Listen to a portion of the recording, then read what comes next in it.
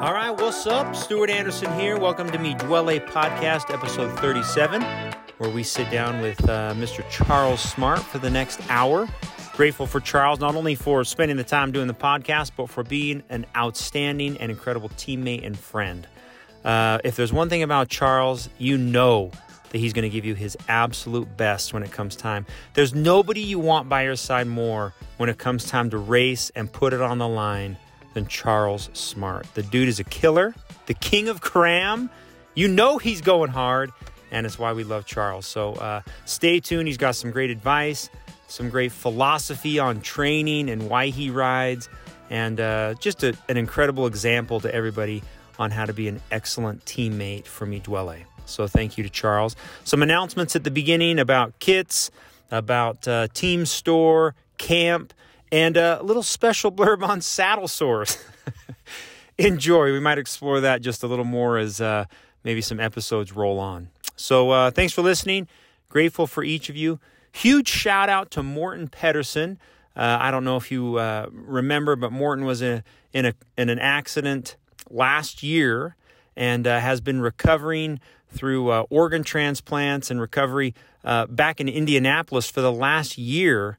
And he's really turned a corner. Morten is doing great, and we just give him a huge thumbs up. All the love from the team. Big shout out to Morten to keep getting strong, keep getting healthy, and know that you're still in our thoughts and prayers. So great job, Morten. Can't wait to have you back in Salt Lake, back on the bike. So big shout out to Morten. And if you've got his cell phone or email, man, just send it to him. Send him all the love and let him know we're thinking about him and pulling for him. All right, Me Dwelle. Grateful for each of you. Thankful to have you on the podcast. Enjoy. All right, coming to you live from Me Dwelle headquarters. This is Stuart Anderson. What's up, dudes? This is going to be so fun. Okay, Charles Smart, greetings. What's up, guys? Jake Cook, greetings. Good morning, or sorry, good afternoon. Good afternoon. Charles did that on our ride. He wished somebody at 2:30 a good morning going up immigration. Did he really? Yes. And it's because, what else do I say? That was just like what my brain says. Good morning. I only bike in the morning as the natural response. Okay. I want to start something new this episode. All guests have to report current training status. Jake, go. Well, currently private on Strava, so you can't see any of my training status. So I am incognito, but I probably the local legend of immigration. So that's all I'll say. Okay, Cha, current training status. Yeah, I'm recovering from White Rim, so I have not been riding this week. I did ride a little bit last week, but body needed a break. Nice. I'm actually going to I'm going to Orange Theory with Kristen 3 times a week, and that is sucking the bulk of my energy reserves. Absolutely made the worst decision doing 80-pound goblet squats yesterday, so that is a terrible idea. Are you doing any rowing? Lots of rowing. Yeah. Beautiful. Yeah. I currently have no hope for my hamstrings to ever recover from what I did to them yesterday. So, okay, I have a few business. I'll just be quick. Kits. So it's December 1st. We're recording this December 1st. It'll close December 6th. Everyone wants to know, will it open again? Yes. So we'll open it probably April. Kits will arrive in June. We'll open it again in July, and kits will arrive sometime in September. So there's 2 more times. If you're going to buy kits, please just pay the team fee on Shopify. Very easy. Okay. Jake, camp, go ahead. Camp is we're rolling. I mean, we've continued to have discussions about it. We're kind of just waiting for the team store to close on the 6th so we can kind of get a head count. But, a lot of big things coming, big changes, additions to camp this year. And hence we're charging a $30 fee. We're going to have some really, really cool sponsors, some good raffles, and some killer routes that we have some people planning. But yeah, all in all, I think this year is going to be pretty rad. So if you haven't committed to camp, please pay your fee and commit because it's going to be rad. Yeah. 2 weeks later than last year. So hopefully no snow, a little warmer. So when we go to Mesquite, it'll be a little warmer when we go. Yep. And a new group me will be created too. So Yeah, I ain't the riding a close of Mesquite. I don't care how much. Someone could pay me $1,000. I won't ride a Mesquite again. no Mesquite, no Mesquite. No But way. we will create a new group me though. Once, Okay. like I said, once the kid store closes, we'll create that and more information to come. So The topic was brought up. Should we talk about saddle sores? I don't know if this is an entire podcast of itself or if this should just be a subtopic here at the beginning. Thoughts? I have one right now. So this would be fantastic to talk about. So does Charles. I'm also. So give us your wisdom, still, Dude. Well, I think it's funny. I was gonna send out like a thing to the team and just say like, well, what do you do? I don't think anyone has an answer. Like, go to the internet. It is a mess. Like, half the people don't even know what they are. Like, I just put that tea tree oil on. I think you call it that you gave me, but yeah, that's all I do. I mean, I know you've gotten like a steroid shot. You've gone like way beyond, Stu. So yeah. So let's talk about it. Let's just spend 5 minutes. It's my understanding from a dermatologist that this is not a pimple. That's not what's happening, right? It is a infected pore. So something has happened down there on your skin, whether it is a little hair that's like infected. It could be bacteria, but something's happening inside a pore. And usually, from what I understand, it's happening because the pressure point has changed, dirty bibs, oil, sweat. Something has happened that's different down there that's causing the pore to be sad face. Okay. So you can chime in here, but like nasty old bibs, like swapping them out. What do you guys do? Some people have like all these. Go ahead. If you're wearing 2015 bibs, throw them away. I mean, that's number one. Just get rid of them. Just get some new bibs. But hey, I will say, I do not, when I get home from a ride, I will immediately take my bibs off and I will wash them. Like I do not sit in them. Then do you dry them? I hang dry all my stuff. Hang dry. So what do you wash them in? Normal wash, antibacterial wash? So I do them in a quick wash. I do like a 20-minute wash. I don't do like a full cycle just because, I mean, I wash so many kits all the time. So, I mean, I don't know if that's probably my issue. Maybe why I have them is because I do a quick wash. The only reason I ask, Team Sky or whatever, I don't know what they're called, Ineos. Remember when they bought washing machines for every single rider on the team? That was to cut down on the spread of bacteria when washing bibs after each tour, after each stage. I don't know, Charles. We got in an argument on Zwift about protective creams and lotions. I want to hear thoughts on that. I mean, I'm personally in the camp of always riding with some sort of saddle cream. Based on a recent Zwift recommendation from somebody, I decided to not do it on my most recent ride and deeply regret that decision. So for me, saddle cream works, but it doesn't solve the problem completely either. What cream do you use, Cha? I am a D's Nuts, guys. Yep. So chamois butter is at our house, like that purple and yellow tube. I never put it on. I don't know. I kind of like the tingly feeling of the D's Nuts. I don't, Cha, if you get that feeling. I feel like the butter stuff doesn't have that in it, but okay. I don't know. So what about things like I've done Epsom salt baths when things are real nasty. I've done doing things to keep it super dry, like not while I ride, post. And then obviously, like Jake just said, I have been to Dr. Christopher Hull at the University of Utah Dermatology Center, and he injected my saddle sore with a steroid shot while I was in the dermatology stirrups with my legs. And dude, it went away in like a week.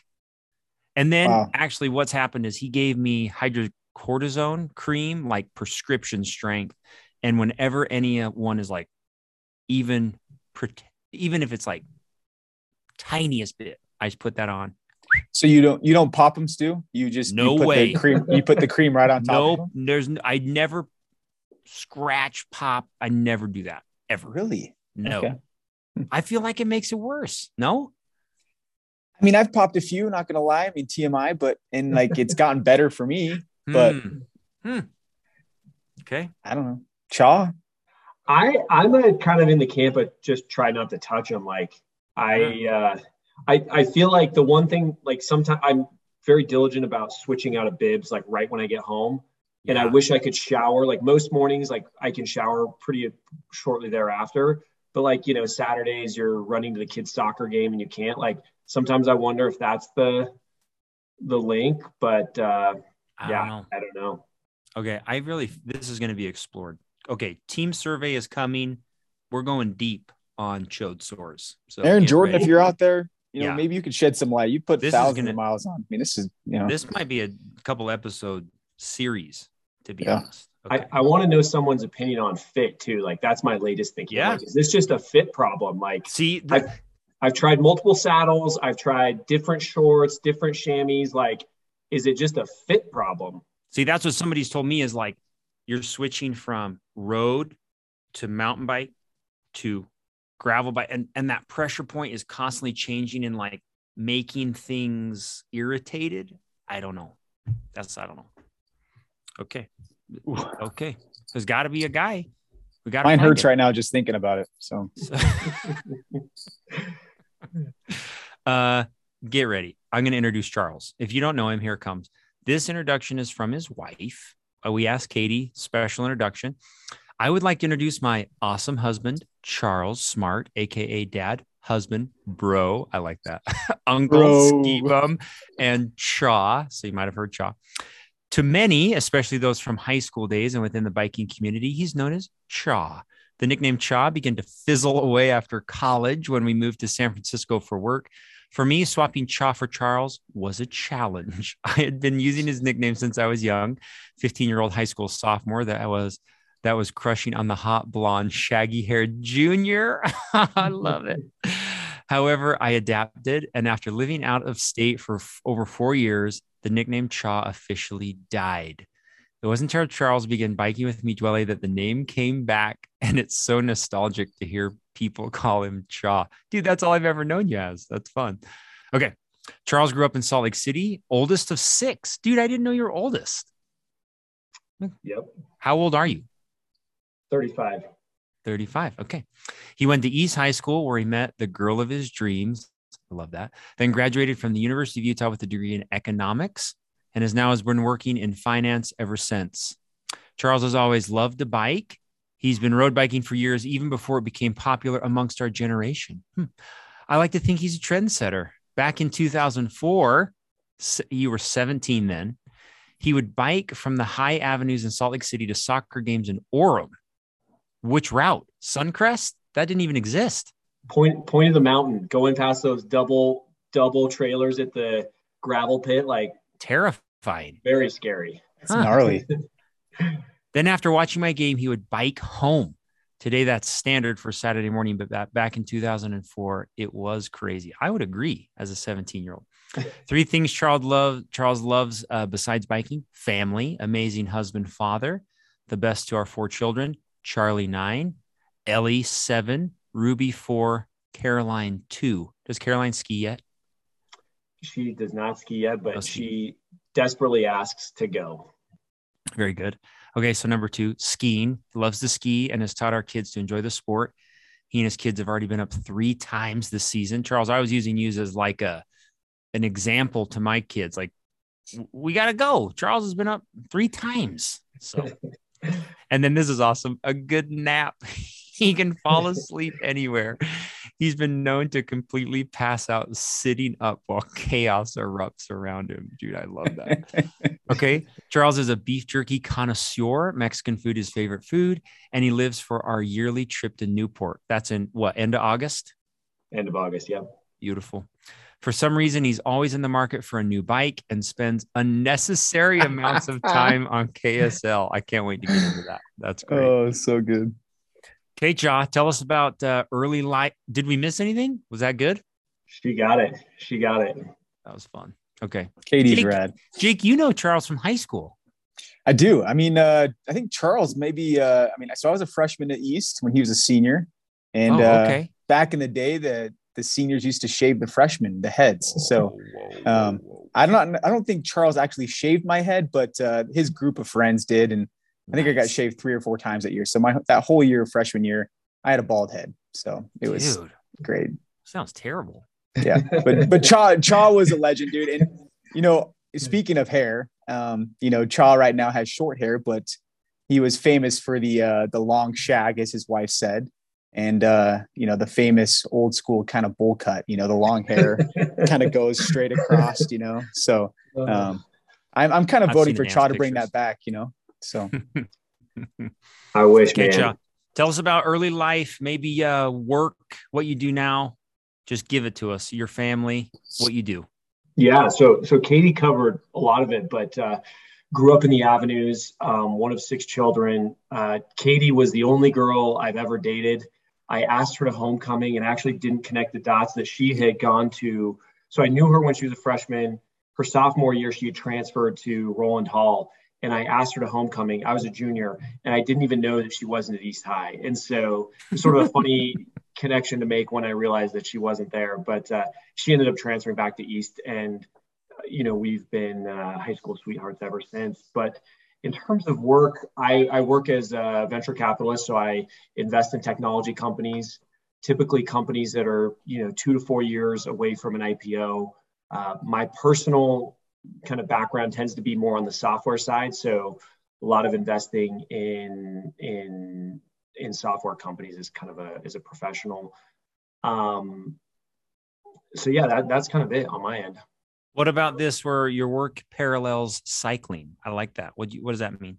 Yeah. I mean, the venture capital world is really interesting in that you will make an investment and it's generally kind of, many years before if you made a good decision or not, right? So it takes time for these companies to grow. It takes time for some sort of, exit to manifest itself. And so there's a lot of patience and waiting and just, you get a sense for how companies are trending, but you won't know for many years in most cases whether you made a good investment or not in the venture capital world. I think that's very similar to cycling in that there's like lots of effort involved in training and preparation, all these little details that you have to basically do kind of day in, day out for months and years and in some cases even decades to really see kind of the outcome of your effort. So I think there's just a lot of parallels in patience, kind of attention to detail and things like that. I agree. Very good. Man, spoken like a true legend. Jeez. Okay, well, that was a great podcast. We're going to wrap up. Okay. Katie alluded to your long rides. Let's talk about that for a second. How'd you get into endurance sports? Yeah. So like growing up, my dad, not a big sports guy, but one of the things that he did do is he had done a little bit of road biking. And so like he would talk to me about having rode out to the Great Salt Lake, which is like a teenager seemed kind of crazy. And so, sort of hit a point in time where I was old enough to go do that with him and kind of got a little bit of taste. I grew up in the Avenue, so close to the foothills of Salt Lake City. And so was out on a bike kind of in the hills behind my home quite a bit growing up. And in 2002, I got a job working at a local kind of bike shop, ski shop here in Salt Lake called Sports Den. At the time, the coolest bike in the world was this bike called the Kona Stinky. In fact, mine was the Kona Stinky Deluxe, which was like basically the like leveled up version in the base model. I'm looking that up right now. A downhill bike. Like it was. It's all Sports Den sold, man. It was like it's all Sports Den sold. They were like, I think they were the number one dealership of that bike in the nation at the time. Yep. And this is like, I'm a high school junior at the time. I think the bike was like $2,500. Like that was more money than I'd ever had or kind of spent on anything. And, I basically got my parents to give me a loan to buy this bike. And that's when I would say I really got into riding bikes like every day. And so right behind my home, I would ride on the trail kind of through my backyard to Dry Creek, up Dry Creek along Bonneville Shoreline and down bobsled. And like, that was just a lap that I would do every day. And then, part of it was also like in that same time frame, Lance started winning a lot, the Tour de France. He came out with his book. I have this like very distinct memory of being with my parents and they, for some reason, like they wasn't they just had been reading the book, and I picked it up, and I just like couldn't put it down. I'd never really rode a road bike, but was just kind of blown away with what he would talk about in there. And so while I was still working at Sports Den, kind of sight unseen, I went and I sold the Kona on eBay, which like at the time was kind of, I think it was kind of wild. Like, I think I shipped it to Alaska, like didn't even know how to like barely do anything. Like, I think the guy was like reporting me as a fraud because I was like slow to actually ship the product. And he was, you know, he was like, why is this seller not, you know, delivering his goods? Anyways, it ended up transacting, getting through, but basically took that cash and plowed it into this Cervelo Soloist. And this was like, as far as I know, this was the first model of the Cervelo Soloist that ever came out. And it had this like very sleek aero teardrop frame. Like, I actually think a lot of bikes today have adopted the geometry and sort of this look and feel of what those old Soloists look like. And I literally, you know, bought the kit at Sports Den, bought the shoes, bought the bike, like and rode from Sports Den, which is on Foothill Drive, up Emigration Canyon. And I just remember being blown away. Like, you could pedal fast and you could just feel it instantly push you faster up the hill. Whereas like on the, you know, on this downhill mountain bike, like you would pedal and you just like feel the travel and the shocks just like suck every bit of power out of you. And that was the first real like road bike ride. And I kind of fell in love. And then it was just honestly kind of just turned into like, well, I think I could ride up to Brighton. I think I could go up to Alta. I think I could go to this soccer game. And it just kind of took on its life. So that was high school. That was high school. Yeah. Dang, dude. Were you That's rad, man. Were you training at all? Were you just like out, just like, I'm going to Alta? I didn't have like any structure or anything like that. There was one other kid in high school who was actually pretty into road biking that I rode a little bit with. He ended up going to Durango to ride at a kind of a collegiate level. And like, that wasn't anything that I was considering, but I just remember seeing people and thinking like, hey, I want to beat this person up the hill. Oh, and boy. It just, I think it's a bad attitude actually to have. Dude, you've been stone cold since kid. day one, man. You've been stone cold since day one. I've been so humbled since then, Jake. Jeez. The truth is coming out, man. I can't wait to share that. Okay. Yep. Charles, I did not start riding a bike till I was like 28. Like, I'm dead serious. I didn't even put my leg over a road bike. Like, it's incredible you've been riding a bike for so long. It's awesome. I think part of it, I'll just add this in, is like, I played soccer growing up, but like freshman year, soccer kind of got in the way of skiing. So as I went into my sophomore year, I was like, all right, I just want to ski. I don't want to like deal with any other commitment, which in some ways, like, I regret now, but I think that gave me time and sort of an opportunity to ride a bike that I think most high school kind of athletes don't frankly have. And I also think road biking requires a level of kind of suffering and tolerance that like most kids don't actually want to deal with. Right. Yeah. Like, even sitting on a bike, most kids are like, yeah, this sucks. Like, But now it's like a high school sport, which is crazy. It is crazy. Yeah. Okay. Life before Mi Duele. What was it like? So, I mean, I had some friends that rode bikes. I didn't have anything too consistent. Probably the most consistent person I'd ride with is my brother, Edward, who a lot of people on the team will know. He lived not too far away. So we would meet up and ride, you know, Mill Creek or Emigration or Big Mount or whatever. But when he moved, he was at BYU. And so he moved down to Provo and Orem to be closer to school.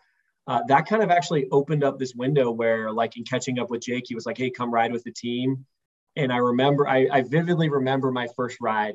I think it was a Thursday morning, Big Cottonwood. Yep. Dave Sharp was there. Paul Watson was there. Jake was there. Andy was there. Like, the whole crew of like Mi Duele OGs. Yeah. And I remember, like, okay, we start going and you get to Storm Mountain and Sharp just turned on the jets. And I was like, okay, like, I can get to the top of this. And then I managed to get up there with him, but it's like the jets just never came off. And so I think we got to about Silver Fork Lodge and it was like Andy and Paul and Sharp. And like, I just got dropped. And I remember being like, wow, these guys are hardcore. And I'm not sure I have that level of fighting me every bike ride, but I absolutely loved it.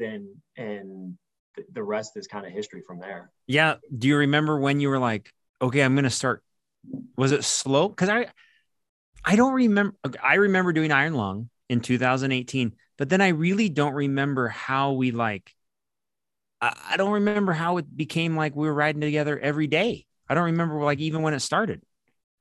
So the first time I think I met you, Stu, because I don't think you were there that day in Big Cottonwood. The first time I met you was at Iron Lung, and it was going up Big Mountain, which I think is still my PR. It's like it's like a hair over an hour PR, which it was you, Adam Barker, and I. And I had met Adam through some other friends that were into biking. And so I didn't know him super well, but I knew him enough to be like, hey, there's a friendly face. Like, let's ride, let's group up together on this Iron Lung. And so that was my first time meeting you. And I feel like it was probably sometime after that where. Yeah, me too. What was the year you didn't do Lodija? Yeah, that year. I didn't do it. That was okay. So that was the same year I didn't do Lodija.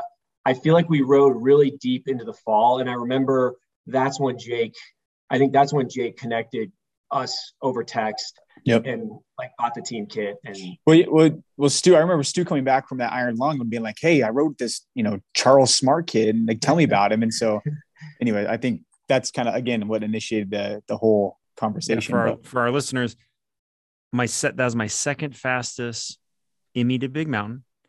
But then coming back, I was walking my bike up the backside. It's the slowest backside Big Mountain I've ever done. Like, I was a wreck. And you went off with Ed, Charles. You were still spry.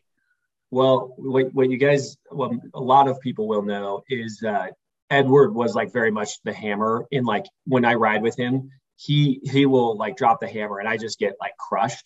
And so that particular day, the way it had worked out is Edward was the first one over Big Mountain. And he didn't know the course. He didn't know anything, but his time over that mountain, he was, I think, minutes ahead of where we were even. And so when he came back up the backside of Big Mountain, he was completely cracked. And so I sort of took that chance to put a little bit of pressure on him, but it didn't matter. He was still strong till the end, but that was a fun day. That was a really fun Ed's a strong rider, man. He's a great rider. Yeah, he is. He needs to pace himself, but he's a phenomenal rider. He is. Do we want to dip any more into KSL, Charles? I feel like it's gotten some good action already, but you've mentioned it a few times. Tell me about this guilty pleasure of KSL. Yeah, look, I think I'm pretty transactional with bikes. I'm never in the market and I'm always in the market, right? If I find the right deal, if I find the right price, I'll transact. And I think it really goes back to that Kona Stinky that I first bought and then had to sell on eBay to fund this Cervelo Soloist. And so I think part of my problem is I'll get into these mindsets where I want to be off of social media, just wasting time or distraction or whatever. So I'll delete, Instagram and Facebook and whatnot from my phone. And when I do that, then I'm just searching KSL for bike deals. So it's just, it's silly. It's not a good use of time, but it's for sure a guilty pleasure I've got. So good, dude. I love that. And I love that Katie even put it in the introduction. What did she say? For some reason, he's always in the market for a new bike and spends unnecessary amounts of time on KSL. Although, what do you tell the listeners? What are you riding now, though? You didn't get out on KSL. No, I bought the Ventum.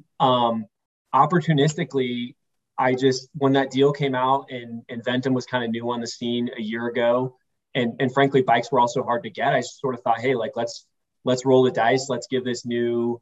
I thought it looked really sleek and I've loved the Ventum, so it's been great. But like I said before, I'm kind of always in the market, and so we'll see what comes next. Your mountain bike though is from KSL, right? My mountain bike is from KSL, and your gravel, that mountain bike is sick, and my gravel. Yep. So 2 out of the 3. Nice. 2 out of the 3. Yeah. All right. Before we move on to your just overzealous race calendar for 2021. You mentioned in our little pre-show document here about your family growing up. Let's just talk about that for 1 second. I really like Charles. If you've been with Charles or ever watched him, pedal therapy. Let's hear the background here behind pedal therapy. Yeah, I mean, so biking is really something special for me. I think some people probably know this, some might not, but when I was 16 years old, my sister was kidnapped from my family home. And when that happened, my entire world just got turned upside down on its head. And so like like my family was dealing with, the like ramifications of this like horrendous situation. And, look, 16 is a hard time of life without any of these things happening. And so, there's a whole lot that like goes into that story, but kind of where biking comes in is, I have points and kind of memories and points in time where like my mind would just be racing about like kind of the potential scenarios of like what my sister would be dealing with and like what my family was dealing with. And so getting out on the bike for me, like the road bike, it was like generally, you're pedaling hard enough and you're suffering that like your brain can't be focused on it can't be focused on like kind of the worry of the moment. At least that's how it was for me.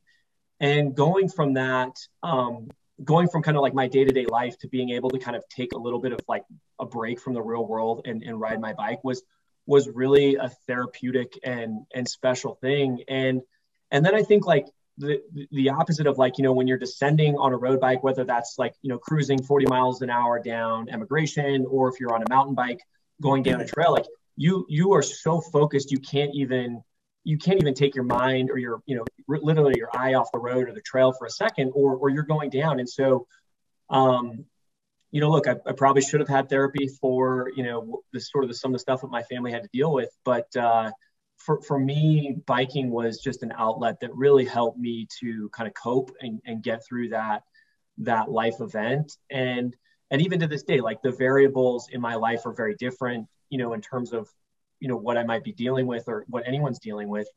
But I just find like getting on the bike, it kind of fills 3 different buckets for me. I mean, I think there's very much a physical aspect of just like getting that exercise, having those endorphins, like that's so positive in my life. There's also just like, I find that I get like mental clarity and like a level of happiness that like emotionally comes from just pedaling a bike. And then the third part is like, there's a very much like sort of a social component as well for me, which has really been kind of amplified by the Mi Duele group, which has been something very special to find people who are interested in riding bikes and have many kind of shared values, and being able to go out and candidly mostly suffer with those people is something that's, I would almost describe it as sacred for me. It's awesome. For real. I mean, you wrote on here somewhere, it's spiritual. I agree, Charles. I feel that's why we're connected so close with some of these people we ride with. I'm serious, is you like cannot replicate that in my opinion in any other way. I mean, maybe some other endurance sport or team activity, but man, I agree. Well, I think there's something to be said about like suffering, like when like you kind of like, I mean, there's the analogy of like a mother and a child, right? Like when you've suffered for someone, you tend to like love that person a little bit more. And I get that the cycling dynamic is very different, but like, I think when you're out on these really hard days or these hard pushes and you're sort of like suffering with people, like it just sort of bonds and forges relationships in a very different way than like a normal social setting might permit. Yeah. Sacred. Awesome. Euphoric, baby. So good. Okay, well, Charles, let's talk about your 2021 races. Give us a rundown, dude. Yeah. So 2021, I wanted to switch it up in 21. So I bought the gravel bike in 2020, wanted to get some gravel under the belt. I also had bought a mountain bike. So I wanted to try, point to point. I'd seen Chip and John Olson and so many of our kind of friends riding point to point. That was sort of a bucket list one for me. And then like Lodija, I mean, hate it or love it, I'm just a sucker for that race. Like, so I did do all 3 of those events. And I think this has been like a standard rotation of races for Chip, which like hats off to him, man. He that's the Triple Crown, dude. That's the Triple Crown. Well, and Chip added last year flipping Belgian waffle. Yep. Oh, and, yeah. And all road. Yeah. Gosh. I don't think go ahead. Go ahead. No, go ahead. I was gonna say, I don't think I had the all road in me. Like that would have been 3 weeks of like back to back, just brutal 8+ hour races. Yeah. Yeah. You were saying like Crusher was probably one of your favorite races of the year. I mean, you said you're planning on going back, right? I was, yeah, I absolutely loved Crusher. I think there was a couple things that really like surprised me to the upside on that event. One is like, I'd never spent any time in Beaver in that mountain range right there. And like the beauty, I was just blown away. So beautiful, incredible riding, like the way they managed that course. Like, I don't even think I saw a single car that wasn't a race vehicle on the course, other than there's like a small little loop that's on the road. And so like, that was amazing. I think the other aspects that I really liked about it, where it's a lot of climbing. So it's a lot of suffering. It's gritty. And like, one of my favorite parts is like, it's an uphill finish. Like, like a lot of these, Lodija it's what, a 9-hour race that comes down to a sprint. And so like, I think that dynamic is really interesting, in that like a matter of seconds or split seconds even tends to determine the race. Whereas with that mountaintop finish, like it's a complete grind until the very end. And I liked it. I loved it. I'm going to sign up again for sure. Dude, you had your family up there, didn't you, when you finished? I did. Yeah. So cool. It was so good. It's great. It was awesome. It's okay. awesome, I saw you all day at Point to Point. Let's talk about that. Yeah. I mean, Point to Point, like different, obviously very different than Crusher, because it's all single track. It's all, it's all kind of in our backyard in terms of like the mountain bike rides that those of us who live in Salt Lake are riding frequently. And so what I liked about that is it was a big race, but like sleep in your own bed, show up at, a relatively reasonable hour. And then it's just riding the most incredible trails on the mountain bike, like in our backyard, which like, I think we hit segments of that, as kind of riders here relatively often, but like the course was incredible. The race was incredible. We got really lucky that day. Like, there was all this talk about the smoke shutting down that event because the AQI was too high. And we were fortunate enough that cleared out enough for them to hold the event. The temperature wasn't too bad, even though, it's Labor Day. So it's definitely a hotter time of the year for riding bikes. But I'm a big fan of that race. Did you spend any time at the Oasis? I cruised through the Oasis, and I think I grabbed like a slice of watermelon, but I did not I feel like the longer you drag any of these like bike races out, just like the more painful it is. And so for me, it was just like, put a foot down, grab it as quickly as possible and keep going. And so I think I grabbed something there, but I wanted the race to be over as quickly as possible. But Jake, maybe you don't know this part. At the first stop in Deer Valley, Charles comes pedaling through. Hey, have you seen Katie? And I'm like, well, no, I'm there supporting Adam. And he just goes, okay. And he just rode through. And I'm like, no support? I don't know. Charles, after that, I was like, I have no idea where he's going. What is he going to do? He got no water bottles. He got nothing. Well, and Katie arrived like 30 seconds after he left. And she was like, no, I missed him. Well, so the backstory there is I had not actually ever been planning on her to be there. Oh, okay. Because I had 2 different Camelbacks. One was big enough that I could get through to the sort of 50-mile marker and then swap out with a new one.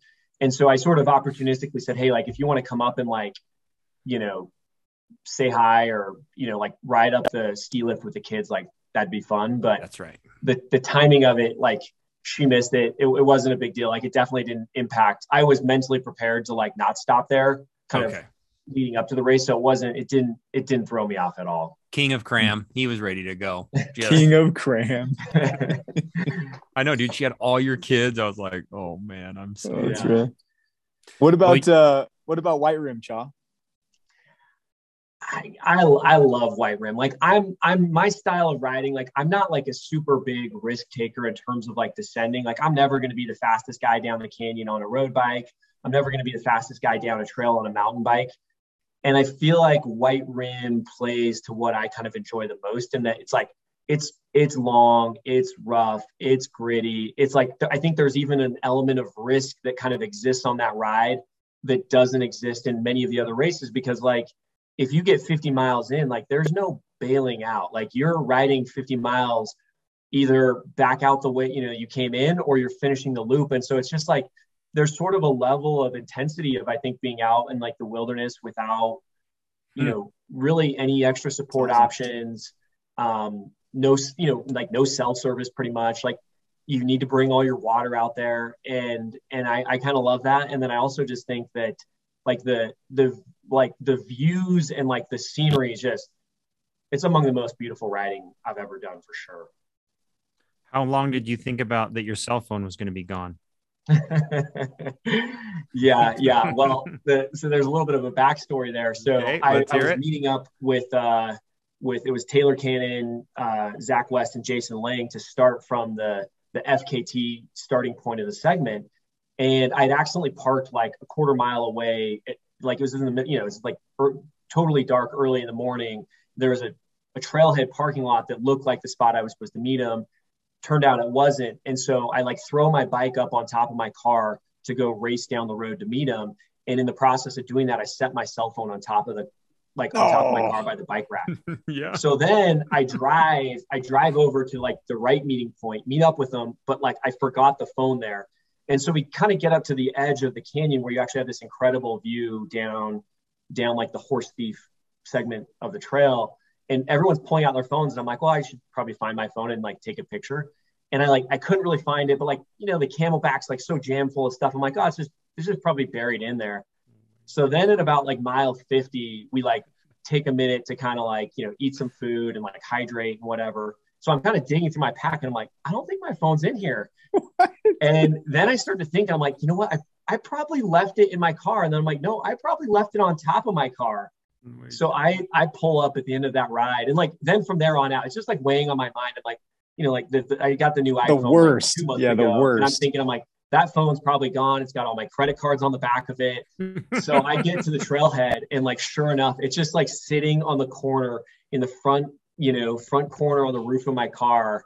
And so somehow, wasn't stolen, hadn't fallen off when I was going over the cattle guard.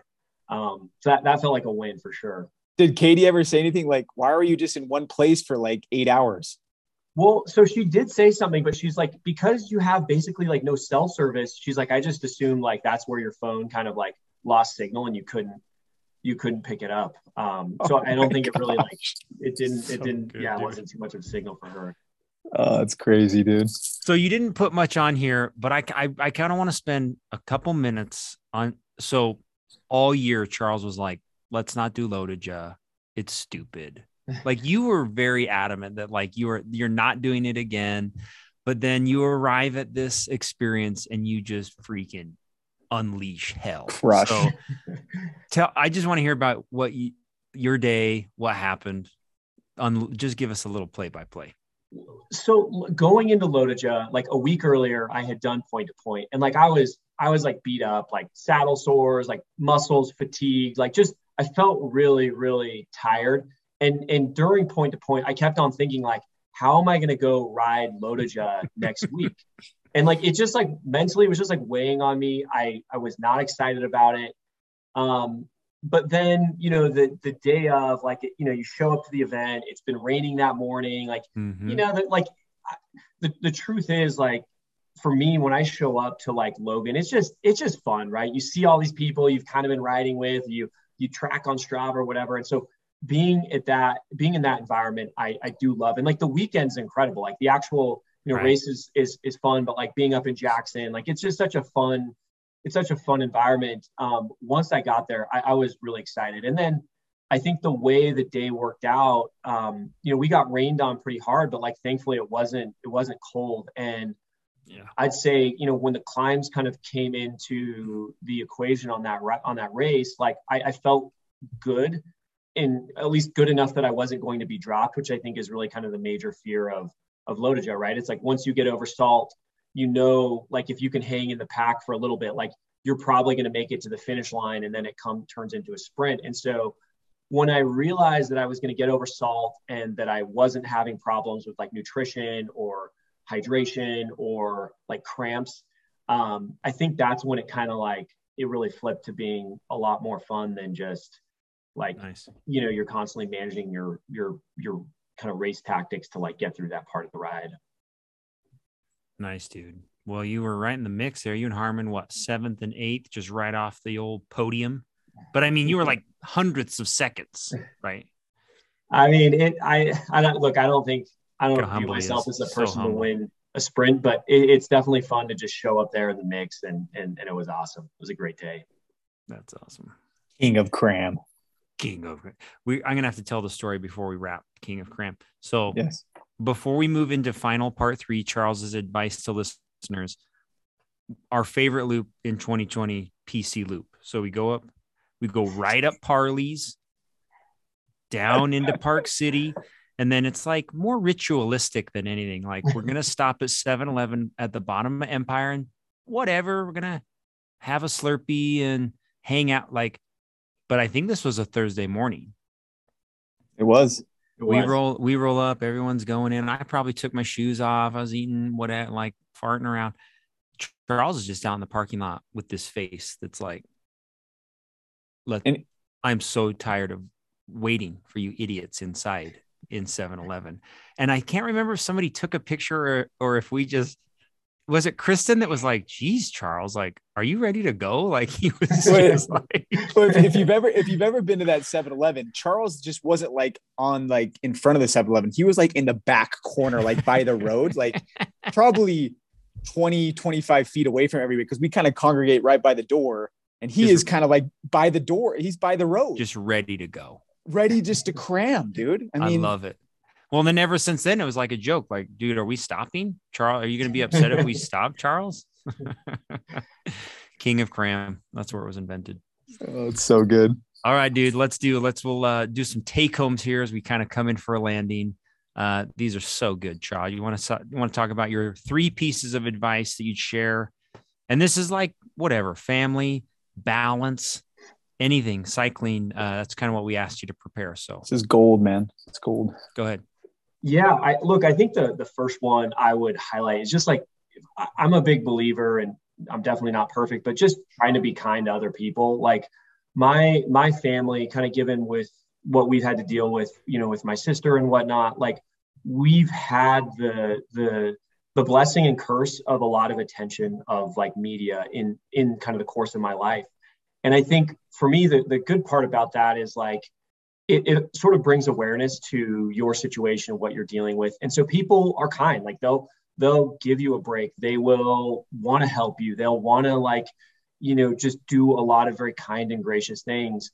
But like kind of my view and experience with most things in life is that most of the time people are they're suffering, or they're dealing with hardship or heartache or whatever trials it might be. And it's frankly in silence. And so like, you don't have the benefit of anybody cutting you a break, because like nobody really knows what you're dealing with. And so I just like, there's this quote, this is one of my favorite quotes, and I'll just read it. It's like, when you meet someone, treat them as if they were in serious trouble, and you'll be right more than half the time. Like that quote, just like to me, has like rang so true in my life. And I think that a lot of people honestly are often dealing with hardship and heartache that like really most of the world, and maybe even most of their family, might not even be aware of. And so I just, that for me is kind of like my number one take home.